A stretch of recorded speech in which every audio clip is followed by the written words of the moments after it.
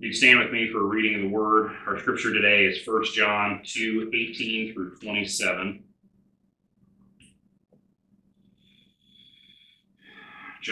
First John 2:18 through 27 reads, "Children, it is the last hour, and just as you heard that the Antichrist is coming, even now many Antichrists have appeared. From this we know that it is the last hour.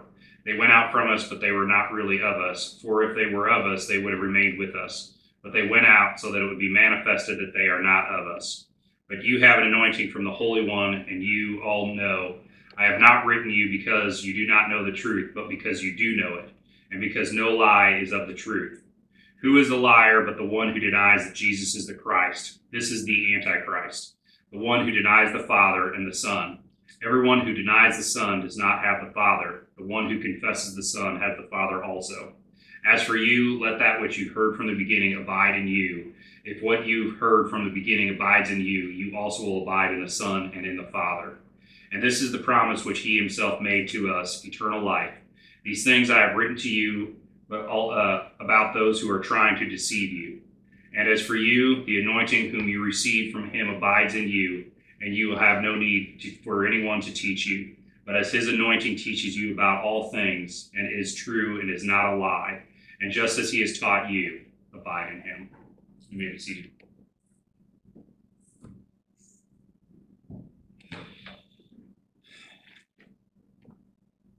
Our message this week is titled, "Who are the Antichrists?" In last week's message, Michael made the statement that we are heading into eschatology, or which is called the study of end times. Today, in our verses, we jump into that very study with both feet. I don't have time to unpack every single believed view of the end times, but essentially there are three views that are believed by Orthodox Christians. The first is the premill view, which simply is the belief that the world will get worse and worse, and all believers will be removed from the earth, and Christ's kingdom will come after his second return. The second belief is what we call the amillennial view, which simply is the belief that Christ's kingdom is right now. Satan is currently greatly hindered or bound from doing anything substantially in the world, and at some point he will be released to wreak havoc on the earth, and then Christ will return to conquer the earth. The third and the last view is postmillennialism, which is simply the belief that the Holy Spirit will work through believing Christians to establish an entire believing world, upon completion, Christ will reign at that time. And so Christ is, in that view, it is still Christ is reigning, but he's reigning through the believers versus returning, which he will do upon the second return. Now, there are several in all three camps that would be extremely angered by the examples I just gave. They would state it's oversimplified. All three claim to use proper hermeneutics. All three claim that they are the oldest view in church history. And all three claim the majority of the reformers agree with their positions. And it's not to be oversimplified on purpose. It's just we don't have the time to truly dive into all of this. Now, eschatology or end times is honestly greatly avoided by many, many believers. Just studying it, they avoid it. Partly because there are many in all three camps that turn those belief systems into a religion themselves. And they become miserable to even discuss end times with and try and gain better understanding. So many believers avoid studying it altogether. Like James White coined, and like many, I initially considered myself what I would call a pan-millennial, which means it will pan out in the end.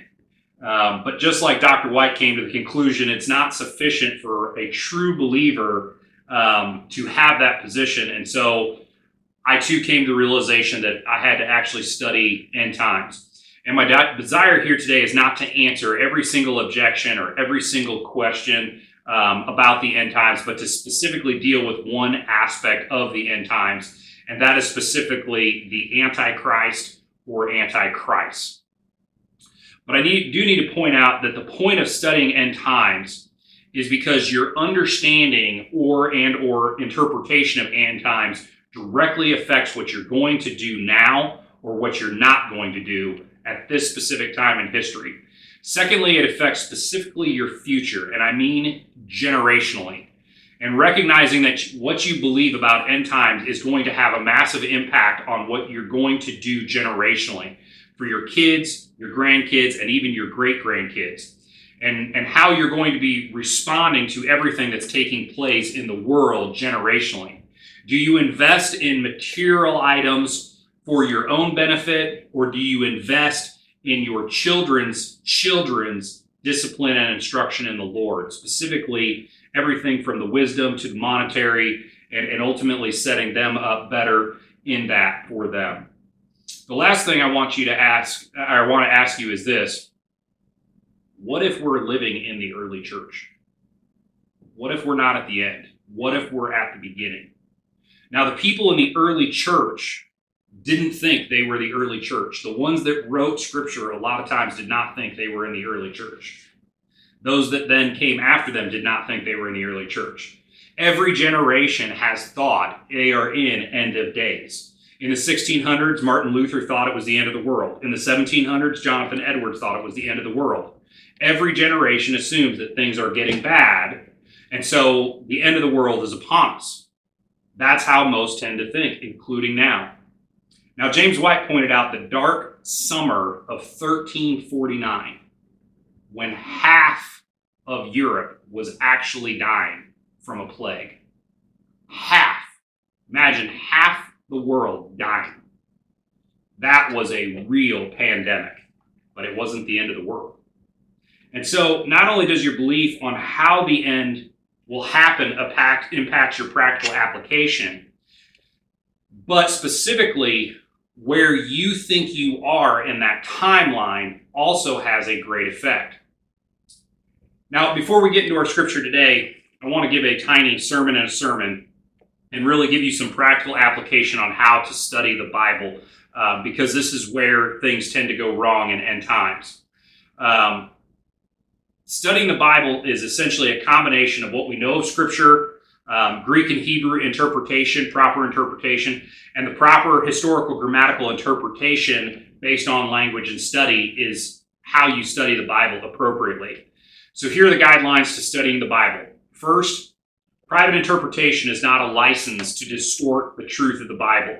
Think of it this way. When people say, well, my interpretation, no, I don't want your interpretation. What is the interpretation if you were not even born? That is the proper interpretation.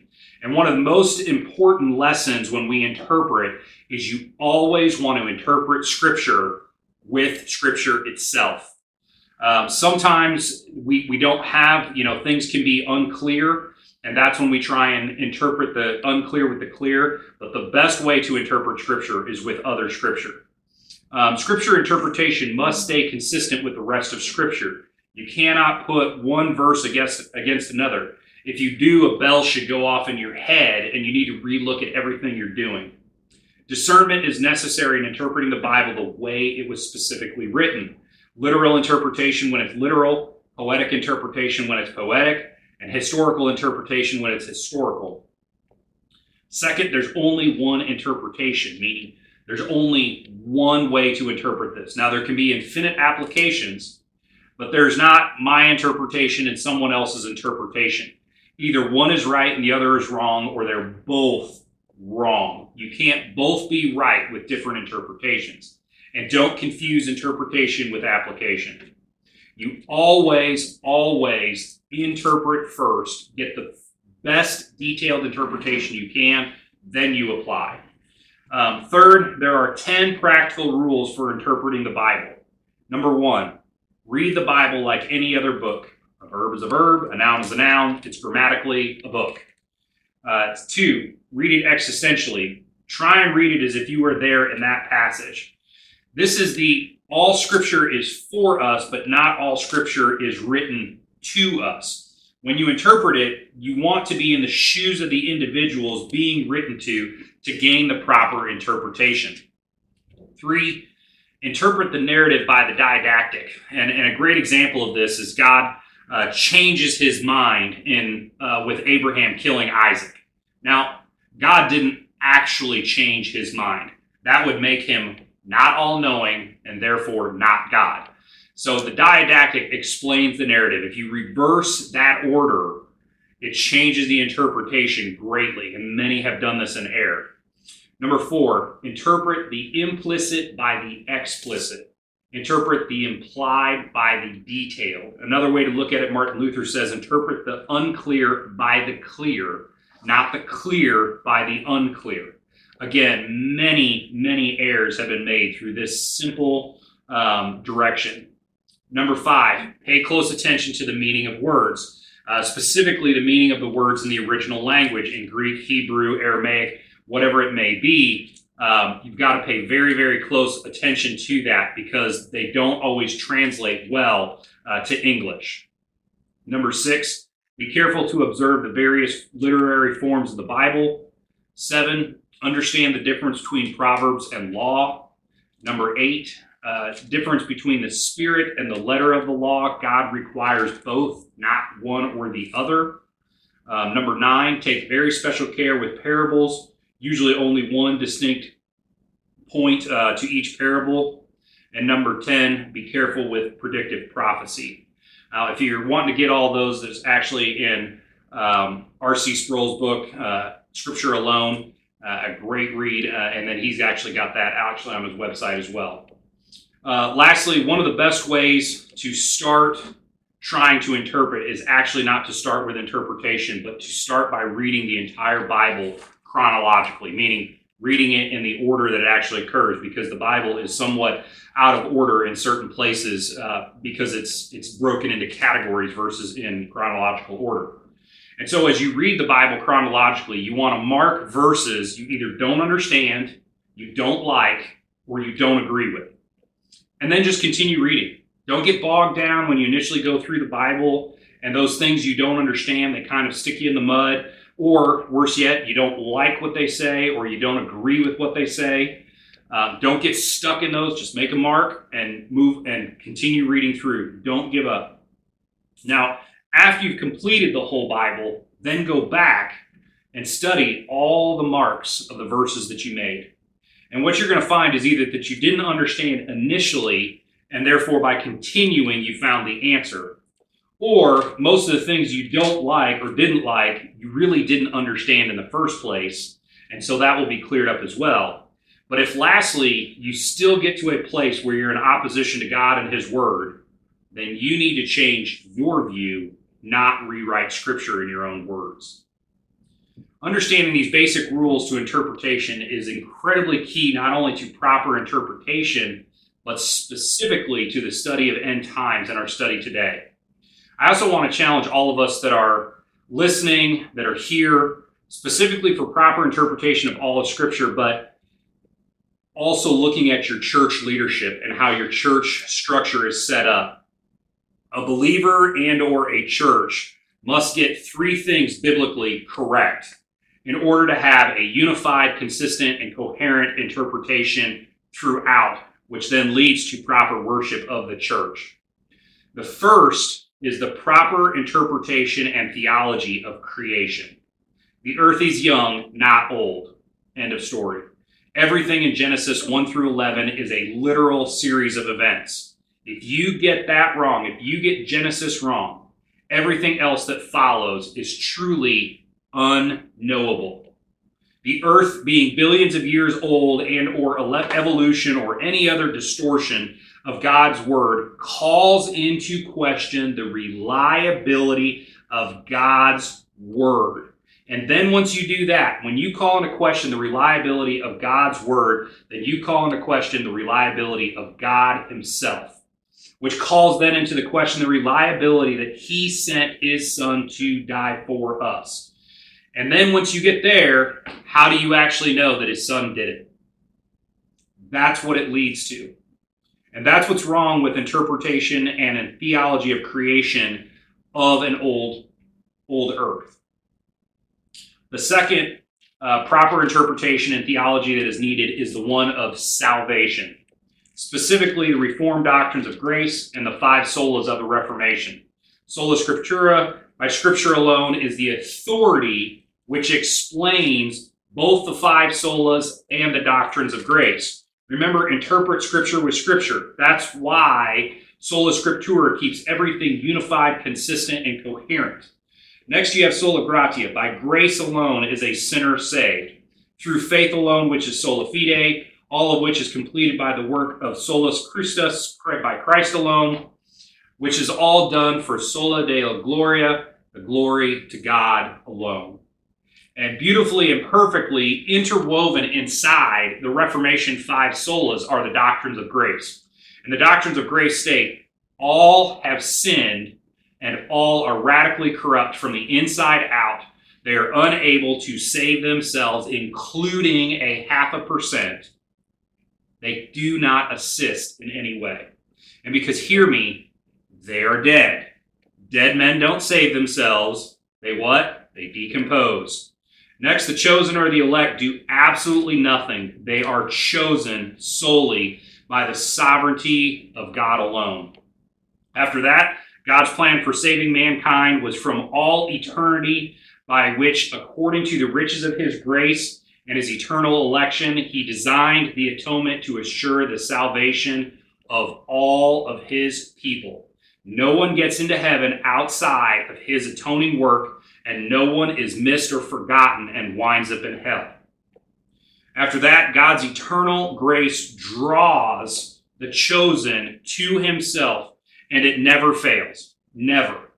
Now, although he may and does draw all of us differently, if you are part of the chosen, his drawing will perfectly pull you closer and closer to him from the point of being born into sin, drawing you then to your salvation, making you more like his son, and then finally drawing you into glory in heaven with him and his son, where the perfection of effectual grace is completed. And the last doctrine of grace is the preservation of the saints. Because the last four components that I just described are a complete work of God alone, then the continual succession of your salvation cannot and will not be undone. Because in order for that to happen, God would have to fail. And if God fails at his own plan, he's not God. All of that is required for the proper interpretation and theology of salvation. And the third piece for proper interpretation of all of Scripture, and we must get biblically correct in order to have a unified, consistent, and coherent interpretation, is the theology and interpretation of end times. Now think of it this way for your own growth and interpretation, but also for the church and the flock they lead. If you can't get the beginning correct, what is the likelihood that you will get the middle correct? If you can't get the middle correct, can you get the end correct, or did you understand the beginning in the first place? And lastly, if you can't get the end correct, what before have you gotten wrong? And that brings us to our scriptures today. Now, verses 18 through 27 are some of the most debated verses in all of Scripture, specifically for the end times. And as you look at verse 18, verse 18 itself breaks into three parts. The first part and the end of the verse point to the time period. Children, it is the last hour. From this we know that it is the last hour. The last hour is our time, and that's crucial to our verses today. The second point is, just as you heard, that Antichrist is coming. And third, even now, many Antichrists have appeared. So what does John mean by the last hour? Turn with me, if you will, to Matthew 23.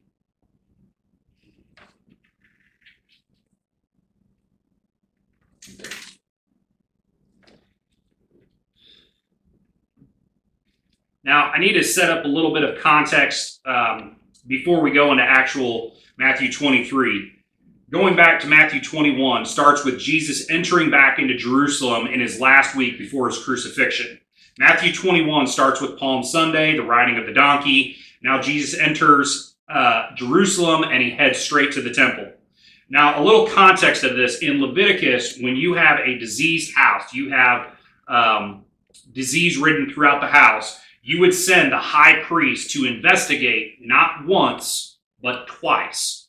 And if on the second time there was still disease, you would burn the house to the ground. That's the first thing I want you to know as we go into chapter 21. The second thing is remember whose house is the temple. It's Jesus' house. So Jesus returns to his house. Whose house? His house. And who does he find in his house? The prophets and the ones that he sent ahead of him? Nope, they killed all of them. Instead, he finds squatters in his house. And not only that, the squatters have enslaved his people. Not only did they kill his prophets that he left in charge, they killed them and then they enslaved his people. And instead of returning home to find a clean, well taken care of home, Jesus returns to a disease-infested cesspool ran by the squatters. And so he drives out the disease a second time, only the disease doesn't die. And so therefore, according to Leviticus, what is to come is the destruction of the home, meaning the temple.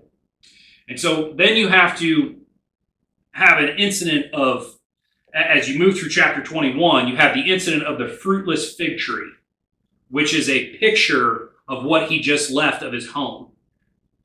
And so Jesus curses it, which is a continuation of the diseased house. After this, Jesus starts having all of the negative parable interactions with the squatters. The Pharisees and the Sadducees. First, you have the parable of the two sons asked to go to work. Then you have the landowner who sent his slaves and workers ahead, and they killed them and beat them. And so he sends his son, and they kill him. All of that. And it ends, Matthew 21 ends with this. And when the chief priests and Pharisees heard his parables, they understood that he was speaking about them. Matthew 21:45. Then we move into Matthew chapter 22. And this is one of my favorite chapter openers, especially if you understand the context of what just happened in 21. So Matthew 21 ends with the Pharisees understanding that he was speaking about them. And then Matthew 22 opens with this. And Jesus answered and spoke to them again in parables, saying, it's as to say, good, you understood me. Let me indict you some more. That's how he opens chapter 22. And so Jesus goes into the next parable of the wedding and all that were invited, and he goes to explain those that didn't show up, and that there were counterfeits that end up staying inside, and they were thrown out. And then the parable ends with, for many are called, but few are chosen, Matthew 22:14. After that, the Pharisees and Sadducees came to start testing him. And so the Pharisees bring up the Roman tax question. The Sadducees ask about a woman who married 7 brothers and all the brothers died, because that's a logical question and a legit question. And Jesus ends Matthew 22 with his question about the son of David the son of David being the Christ. Yet David calls him Lord. And he asks the Pharisees, how is it that David calls his own son Lord? That's biblical sarcasm, and it translates to checkmate. That's what that question. And the chapter ends with this. And no one was able to answer him a word, nor did anyone dare from that day on to ask him another question. Matthew 22:46.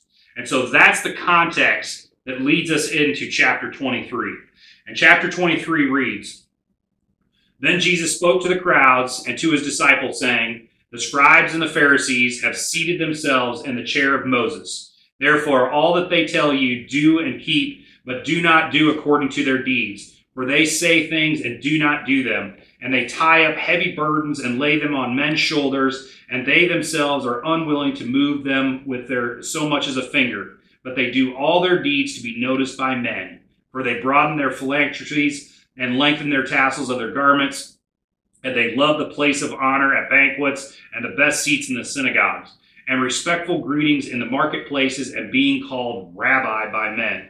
But do not be called rabbi, for one is your teacher, and all are your brothers. And do not call anyone on earth your father, for one is your Father, he who is in heaven.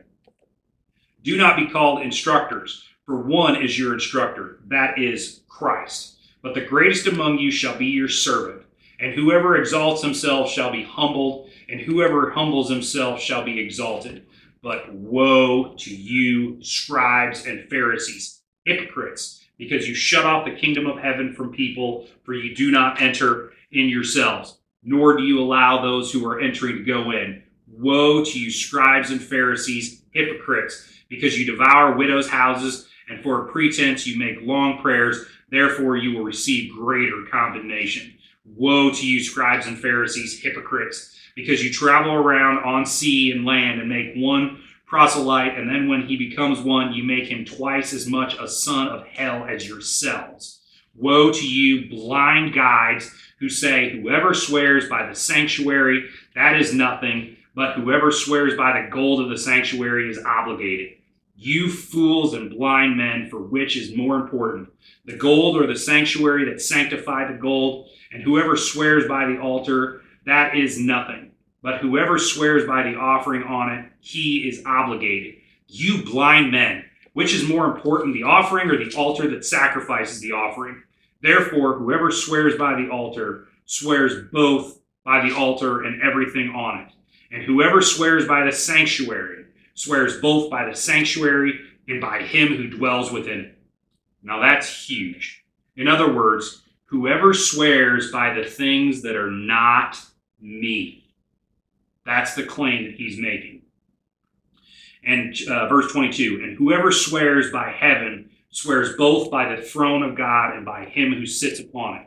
Woe to you, scribes and Pharisees, hypocrites, for you tithe mint and dill and cumin, and have neglected the weightier provisions of law, justice, and mercy and faithfulness. But these are the things you should have done without neglecting the others. You blind guides, who strain out a gnat but swallow a camel. Woe to you, scribes and Pharisees, hypocrites, for you clean the houses of the cup and the dish, but on the inside they are full of robbery and self-indulgence. You blind Pharisee, first clean the inside of the cup of the dish, so that the inside of it may become clean also. Woe to you, scribes and Pharisees, hypocrites, for you are like whitewashed tombs, which on the outside appear beautiful, but the inside are full of dead men's bones and all uncleanness. In this way you also outwardly appear righteous to men, but inwardly you are full of hypocrisy and lawlessness. Woe to you, scribes and Pharisees, hypocrites, for you build the tombs of the prophets and adorn the monuments of the righteous. Now listen very, very carefully to this next part. Verse 30. And say, if we had been living in the days of our fathers, we would not have been partners with them in the shedding of the blood of the prophets. So you bear witness against yourselves that you are the sons of those who murdered the prophets, meaning my prophets. Fill up then the measure of guilt of your fathers, you serpents, you brood of vipers. How will you escape the sentence of hell? On account of this, behold, I am sending your prophets and wise men and scribes. Some of them you will kill and crucify. Some of them you will flog in your synagogues and persecute from city to city, so that upon you may fall the guilt of all righteous blood shed on earth. And from the blood of the righteous Abel to the blood of Zechariah, the son of Berechiah, whom you murdered between the sanctuary and the altar. Now this is key to our verses today. Verse 36, truly I say to you, all these things will come upon this generation. Now this generation, this in the Greek means this, the same. No future tense, as the premillennials claim, present tense, at that time. And for our woke listeners out there, if you prefer, Jesus is saying, you people. Biblically, a generation is considered 40 years. How long did they wander in the wilderness? 40 years. And that was for the sinful generation to perish. Verse 37, Jerusalem, Jerusalem, who kills the prophets and stones those that are sent to her. How often I wanted to gather your children together the way a hen gathers her chicks under her wings, and you did not want it. Now listen, verse 38, behold, your house is being left to you desolate. And what he's saying, this is no longer my house, but your house, the squatter's house. And chapter 23 ends with, for I say to you, from now on, you will not see me until you say, 'Blessed is he who comes in the name of the Lord.'" In other words, if you do not bow down to me, acknowledge me as the Christ, the Messiah, you will never see me again, because you will be in hell. Chapter 24 begins, verse 1, "And coming out of the temple," and coming out of the temple. Jesus was going along, and his disciples came up to a point out the temple building to him. And he answered and said to them, "Do you not see all these things? Truly I say to you, not one stone will be here left upon another, which will not be torn down." That is the context of Matthew 24. The temple, specifically the squatter's temple.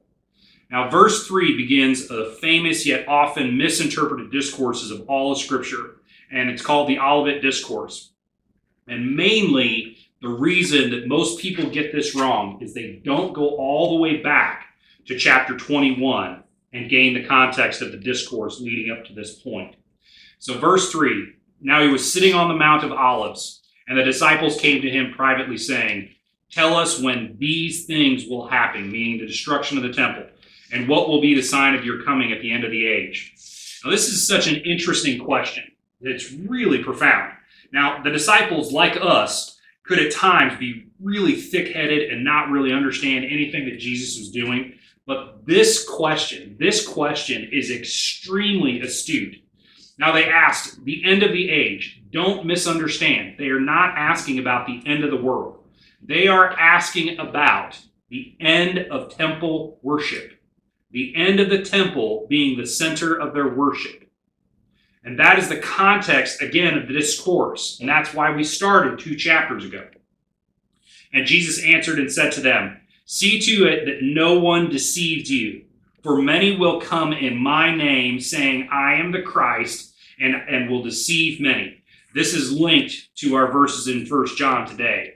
So be aware of that. Verse 6, "And you are going to hear of wars and rumors of wars. See that you not alarm, for those things must take place. But that is not yet the end.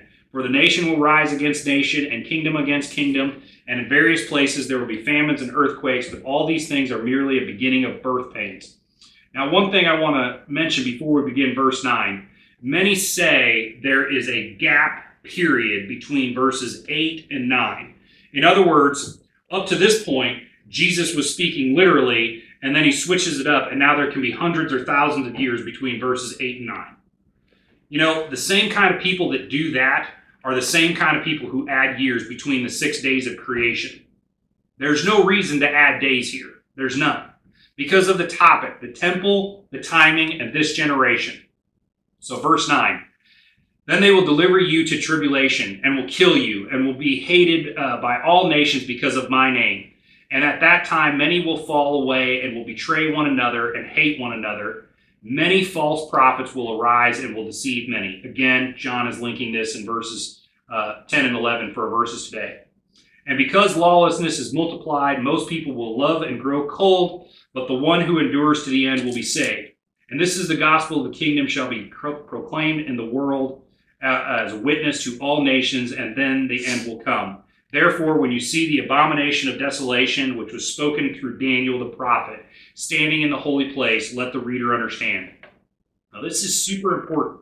In other words, when you see the destruction start happening, when the city starts being destroyed, the next set of verses are actually how to avoid being killed when the temple is being destroyed. And historically, those that followed the simple advice the temple was destroyed in 70 AD, and when those that followed this simple advice at that time were all saved. And the ones that didn't follow the simple advice, they all perished.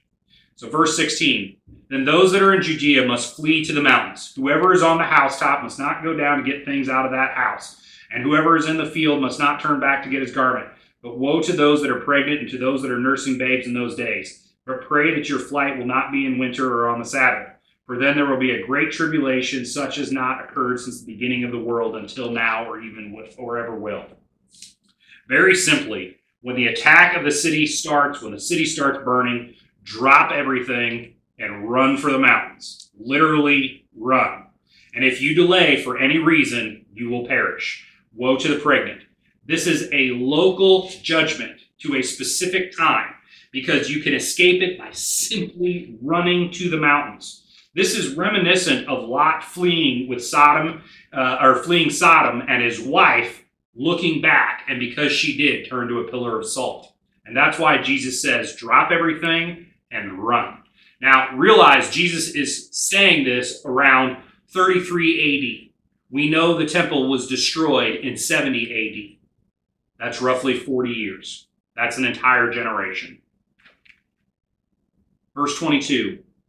And unless those days had been cut short, no life would have been saved. But for the sake of the elect, those days will be cut short. Now, the siege of Jerusalem is thought to have lasted approximately 3 years. And I don't mean war, specifically warring coming in for that entire time, although wars did start. But where the city started crumpling was very, very quickly. And so basically things go from bad to worse. And as they're increasing, you can see these signs. And so verse 22 is giving a window when to be paying attention, which is what John will utilize in our verses today. Then if anyone says to you, behold, here is the Christ, or there he is, do not believe him. For false Christs and false prophets will arise and will show great signs and wonders as to deceive, if possible, even the elect. Behold, I have told you in advance. Therefore, if they say to you, behold, he is in the wilderness, do not go out. Or behold, he is in the inner rooms, do not believe them. Now, Josephus, one of the great Greek historians that was alive at this time, actually mentions a false Christ during that time that led people into the wilderness at the wrong time. And again, verses 23 through 26 is linked today in John's verses. Now, verse 27, for just as the light comes from the east and appears even west, so will the coming of the Son of Man be. Now, let me say something before we continue to verse 28. Many will also stop here and create a gap of time because the words sound like unknowable prophecy. But as we continue, this isn't a kind of prophecy that's unknowable. It's judgment prophecy. Jesus is speaking of his coming judgment here, just as he speaks of his coming judgment to the 7 churches in Revelations 2 and 3. The judgment of idols in Egypt in Isaiah 19:1 says, the oracle concerning Egypt, behold, Yahweh is riding on a swift cloud and is about to come to Egypt. The idols of Egypt will shake at his presence, and the heart of the Egyptians will melt within them. This is speaking of coming judgment, specifically the destruction of what? The temple of squatters. Now, continuing verse 28. Whenever the corpse is, there the vultures will gather, but immediately after the tribulation of those days, the sun will be darkened and the moon will not give its light, and the stars will fall from the sky, and the powers of the heavens will be shaken. Now, all those words in caps, that is a direct quote from Isaiah 13:10, which was the judgment of Babylon. Isaiah 13:10, for the stars of the heavens and their constellations will not flash forth their light. The sun will be dark when it rises, and the moon will not shed its light. Verse 29 is Israel becoming the new Babylon. As awful as Babylon was, and they were, they didn't reject Christ. Jerusalem did that. Verse 30, and then the sign of the Son of Man will appear in the sky, and then all the tribes of the earth will mourn, and they will seek the Son of Man coming on the clouds of sky with power and great glory, and he will set forth his angels with great trumpet, and they will gather together his elect from the 4 winds, from one end of the sky to the other. Now learn the parable from the fig tree, which is why we started in verse 21. When its branches are already become tender and puts forth its leaves, you know that summer is near. That's timing point. So you too, when you see all these things, recognize that he is near, right at the door, meaning Christ's judgment. Truly I say to you, this generation will not pass away until all these things take place. Again, Jesus is repeating himself. This generation, just in case you missed it. If to say, within 40 years, this is going to happen. Now, I could go on and on and on, where Scripture is tying into each one of these points But the point is, the temple destruction is coming in 40 years' time. And he's not talking about the end of the world. He's specifically talking about the last days of the temple.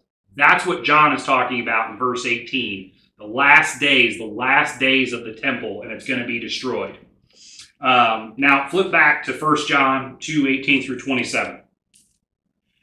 As I mentioned early, it's important to mark out words or scriptures you don't understand, and then continue on, and most times Scripture will explain itself later on. This is one of the greatest examples of that through the word Antichrist or Antichrist. Now, in all of Scripture, and most people who have been raised in the church will probably be pretty stunned by this. In all of Scripture, there is only 2 letters in the entirety of Scripture written by the apostles that use the term Antichrist or Antichrist. 2 letters, 4 whole verses in all of Scripture, and 3 are in the first letter of John, and the 4th is in the second letter of John. Please do not miss this. The only person in all of Scripture to use the word Antichrist or Antichrist is the Apostle John, which makes John the best person to explain what that word means. But no, he does not use this word in Revelation. Doesn't happen. Many want to refer to the beast in Revelation as the Antichrist, singular. And although there are similarities between the two, they are not the same. And most people don't even know in Revelation there's actually 2 beasts listed, the sea beast and the land beast. Most forget to mention that as well. And so John gives his definition of the Antichrist, verse 18 and the rest of these verses. First, and this is an interesting way of putting it, and just as you heard, that Antichrist is coming, not the Antichrist, that Antichrist. Then John adds, secondly, even now many antichrists have appeared. Now this is extremely important. In a single verse, John has used both the singular and the plural usage of this word. John here is using a Greek form of language that we call synecdoche, which means it's a figure of speech in which a term can be used for part of something or the whole, or vice versa. It's a simultaneous understanding. An example would sometimes be we refer to the United States as America, when the Americas is actually North and South America, and it includes all those countries. Another example would be Kleenex. Kleenex is both the brand name and it's also used for just the basic tissue concept. And so John is saying, you have heard that a single Antichrist is coming, and then he corrects it and says, no, plural Antichrists have already come, and many Antichrists are coming. John repeats this in 1 John 4 through 1. Turn with me, if you would, quickly to 1 John, just another page. 1 John 4, 1 through 3.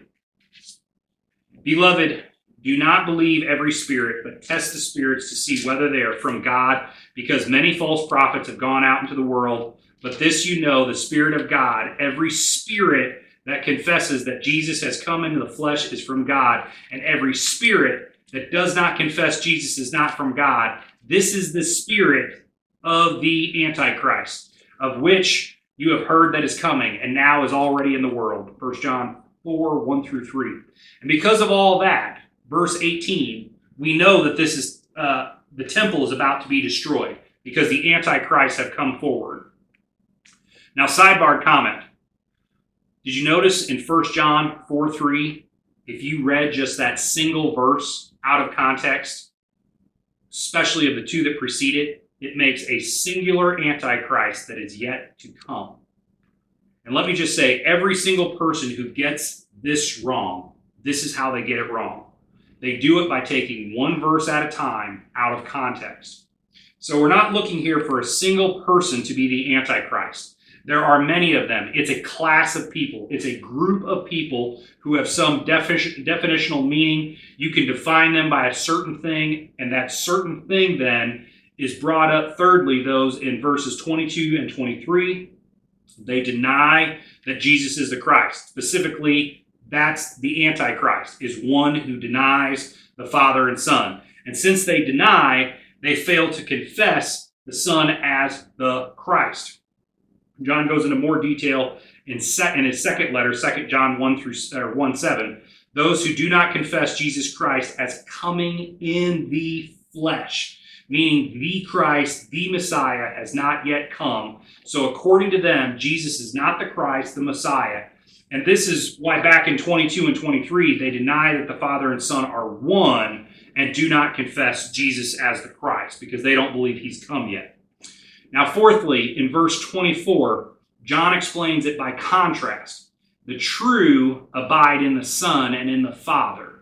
And so by contrast, an Antichrist does not abide in the Son and in the Father. Remember, John explained abiding in his gospel from Jesus' own words by the vine. First, being attached. Second, remaining attached. And then third, bearing fruit. And so the key to everything in doing so is you must bear fruit. And in that explanation in the Gospel of John, those that didn't bear fruit are cut off and thrown into the fire. And by the way, the destruction of Jerusalem, the city burned with fire.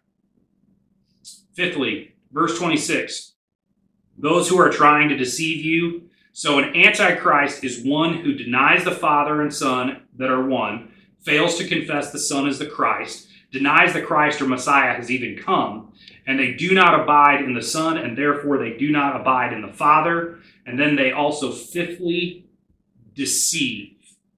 John echoes this again in his second letter. For many deceivers have gone out into the world, those that do not confess Jesus Christ as coming in the flesh. This is the deceiver and the Antichrist. 2 John 1:7.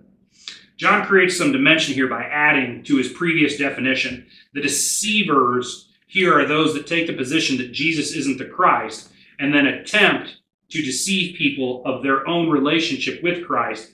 And so it's upping the ante in the whole thing. Antichrists are terrible. Deceiving antichrists are worse. And so the main idea is that Antichrist is one who both works against Christ and tries to become a substitute, that is a false god or false Messiah. For the false Jews, it was the perfect keeping of the law, that you could save yourself. For the Muslim, it is the false god Allah taught by a false prophet Muhammad. For the Mormon is the Book of Mormon given to mankind by the false prophet Joseph Smith. Lastly, the presence of the Antichrist marks a specific time in history, the last days, as spoken about in verse 18. And this is why we know who John is writing to, and when the timing of the letter is so very important. Remember I said when we started this letter, John and the other 12 were primarily preaching to the Jews, and Paul was primarily assigned to the Gentiles. And recognizing the grace that had been given to me, James and Cephas and John, who were reputed to be pillars, gave to me and Barnabas the right hand of fellowship so that we might go to the Gentiles and they to the circumcised. Galatians 2:9. So then who John is talking about when he uses the term Antichrist or Antichrist in the present tense, when you read the book of Acts, the group that opposed Jesus, the Christ, as the Christ, or opposed the believing Christians the most, were who? The Jews. Not the group that believed Jesus was the Christ. It's important to understand, the most converted people at that time were Jews. Never forget that. The first Christians were Jews. They were the Jews living in Jerusalem from every nation under heaven. Thousands of Jews were saved at Pentecost. And the gospel first went to the Jew. But the present Antichrist that John is writing about is the dissenting and deceiving Jews. All of Scripture is for us, but not all of Scripture is to us. And this letter is to the believers who would be most likely of Jewish heritage. And the Antichrist John is pointing out are the false Jews at this time. And those false Jews can show up primarily in two ways. They can deny Christ from the very beginning has come in the flesh as the Pharisees and Sadducees did. And two, they can come alongside and agree Jesus was sent from God, but you also need to be circumcised and continue with all the Old Testament laws and ceremonies. And they went out from us, but they were not really of us. That's verse 19 that's coming up. So why not just say the Jews? John tells us why in the book of Revelation. Revelation 2:9. I know your tribulation and your poverty. but you are rich, and the blasphemy by those who say they are Jews and are not, but are of the synagogue of Satan. The blasphemy of those who say they are Jews and are not, but are of the synagogue of Satan. That's about as antichrist as you can get. Then you go to Revelation 3:9. Behold, I am giving up those of the synagogue of Satan, those who say that they are Jews and are not, but lie. Behold, I will make them come down and bow before your feet and make them know that I have loved you. Revelation 3:9. This is the point that John's making. A true Jew, a true one, has the correct faith and understanding of creation through salvation, but specifically salvation. True Jews know that the Old Testament is completely about Christ, and so John is trying to preserve the term Jew as the true Jews. And those that say they are Jews but deny Jesus as the Christ are not the Jews of God, but the Antichrists of the synagogue of Satan. That is the closest you can get to defining what an Antichrist is. They were somebody with found significance and rejected Jesus as the promised Messiah. Now, found significance, what do I mean by that? Look at a false Jew in comparison to a Roman. A Roman wouldn't care if Jesus claimed to be the Messiah. It's not a big deal to them at all. There's no threat to their pantheon of gods, meaning we don't call the Romans Antichrist because there's no significance in them because that's who they are. They're not Antichrist plural, even though they might be Antichrist singular. Secondly, I believe the reason John does not use the term Jew is that all of Scripture is for us, the readers. In that time, the primary Antichrist was an unbelieving Jew. But in the future, the term Antichrist is timeless, where Jew might not be. The Antichrist that will come through the ages is going to be different. The best way for all that would read this book to not be deceived in their time is to use the term Antichrist. It encapsulates literally everything and everyone that would stand in a place belonging to Christ and Christ alone. One last thing, nowhere in the Bible does the Antichrist or Antichrist is described as a political entity as premillennialism makes him out to be. He's not political. He's not a leader who commands an army. And so Antichrist is purely a religious, theologically defined system. There's got to be a temple, a church, or an institution that they have set up in place of Christ. If you need an example of our day and age, the Antichrist churches in downtown Columbia, Missouri that worship demons of death and sodomy and call it Christ, that is Antichrist. Those are the Jews of the synagogue of Satan. That's what they are. That's Antichrist. Many would argue, as I would, that secularism is also an Antichrist. Now, their primary institution is the government and or the false education system. But the Antichrist that John was writing about were the Jews of the first century that rejected Christ, which leads us into verse 19. And they went out from us, but they were not really of us, for if they were really of us, they would have remained with us. But they went out so that it would be manifest that they are not of us. In verse 19, John adds another particular present sin committed by the Antichrist in his day, and it is the sin of apostasy. Those who once professed the faith in Christ. Does that sound like the churches in our own downtown Columbia? That's an Antichrist. But then left the Christian community, even if they stayed inside their own buildings, and repudiated their confession. And so in verse 19, John links Antichrist Jews of his day with apostasy. Now remember the difference between paganism and apostasy. A pagan is one who is an unbeliever who has never made a profession of faith. That's a pagan. An apostate is someone who makes a profession of faith and then later repudiates that profession of faith. That is, an apostate can only be someone who has been within the covenant community, the visible church. The great B.B. Warfield is convinced in this text, John is not talking about an apostasy that will take place at the end of history, manifestation of wickedness and moral decline. He's talking about the apostasy of the Jews in the first century which was a major problem that is recounted throughout the New Testament time and time and time again. John is echoing Christ, just as all the other New Testament writers did. Many will come in my name and say, I am he, and will mislead many. And then if anyone says to you, behold, here is a Christ, or behold, he is there, do not believe him. For false Christs and false prophets will arise and will show signs and wonders in order to lead astray, if possible, the elect. Mark 13:6-21 through 22. I know that after my departure, savage wolves will come in among you, not sparing the flock. And from among your own selves, men will arise, speaking perverse things to draw away the disciples after them. Acts 20:29 through 30. Now, to wrap all this up with a true understanding of why the temple needed to be destroyed. Yes, it had squatters in it, and they were making a mockery of the temple. But this is the key. More importantly, they were counterfeits. The temple was actually constructed and led wrongly by the Herodians from its rebuilding. And that's what had occurred between the time of Malachi and Jesus' birth. It was a counterfeit temple from the beginning. The Herodians took the kingship and led to the reconstruction of the temple, even though they were Edomites, meaning from the tribe of Esau, not Jacob.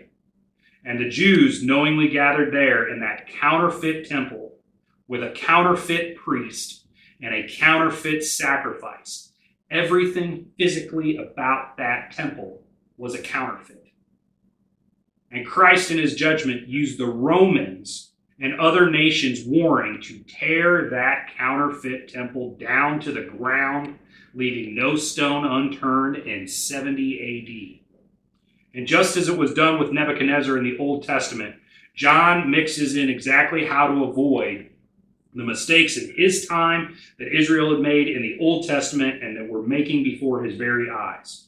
And through the writing of this letter, he gave us, the reader, the same how to avoid those mistakes in the following verses. Verse 20, but you have anointed from the Holy One, and you all know I have not written to you because you do not know the truth, because you do not know it, or do know it, and because there is no lie of truth. Verse 24, as for you, let which you heard from the beginning abide in you. If that of what you heard from the beginning abides in you, you also will abide in the Son and the Father.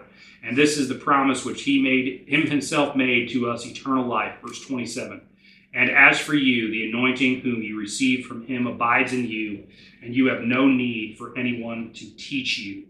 But as his anointing teaches you about all things, and is true and is not as lie, and just as he has taught you, abide in him. Remember the way to make a high-quality counterfeit, to make it look like the original. To make a high-quality counterfeit bill, you take the original bill and place it next to your counterfeit, and you work on your counterfeit until it looks as closely to the real thing as humanly possible. You don't make a counterfeit by not having the original in front of you. You can't do that. I could not make a high-quality euro bill because I've never even seen a euro in real person or even in pictures. So to an attempt to make a worthwhile counterfeit of a euro would be impossible for me. This is like the Buddhist claims. It doesn't look anything like the original. But if you've never seen the original, it's a pretty good counterfeit.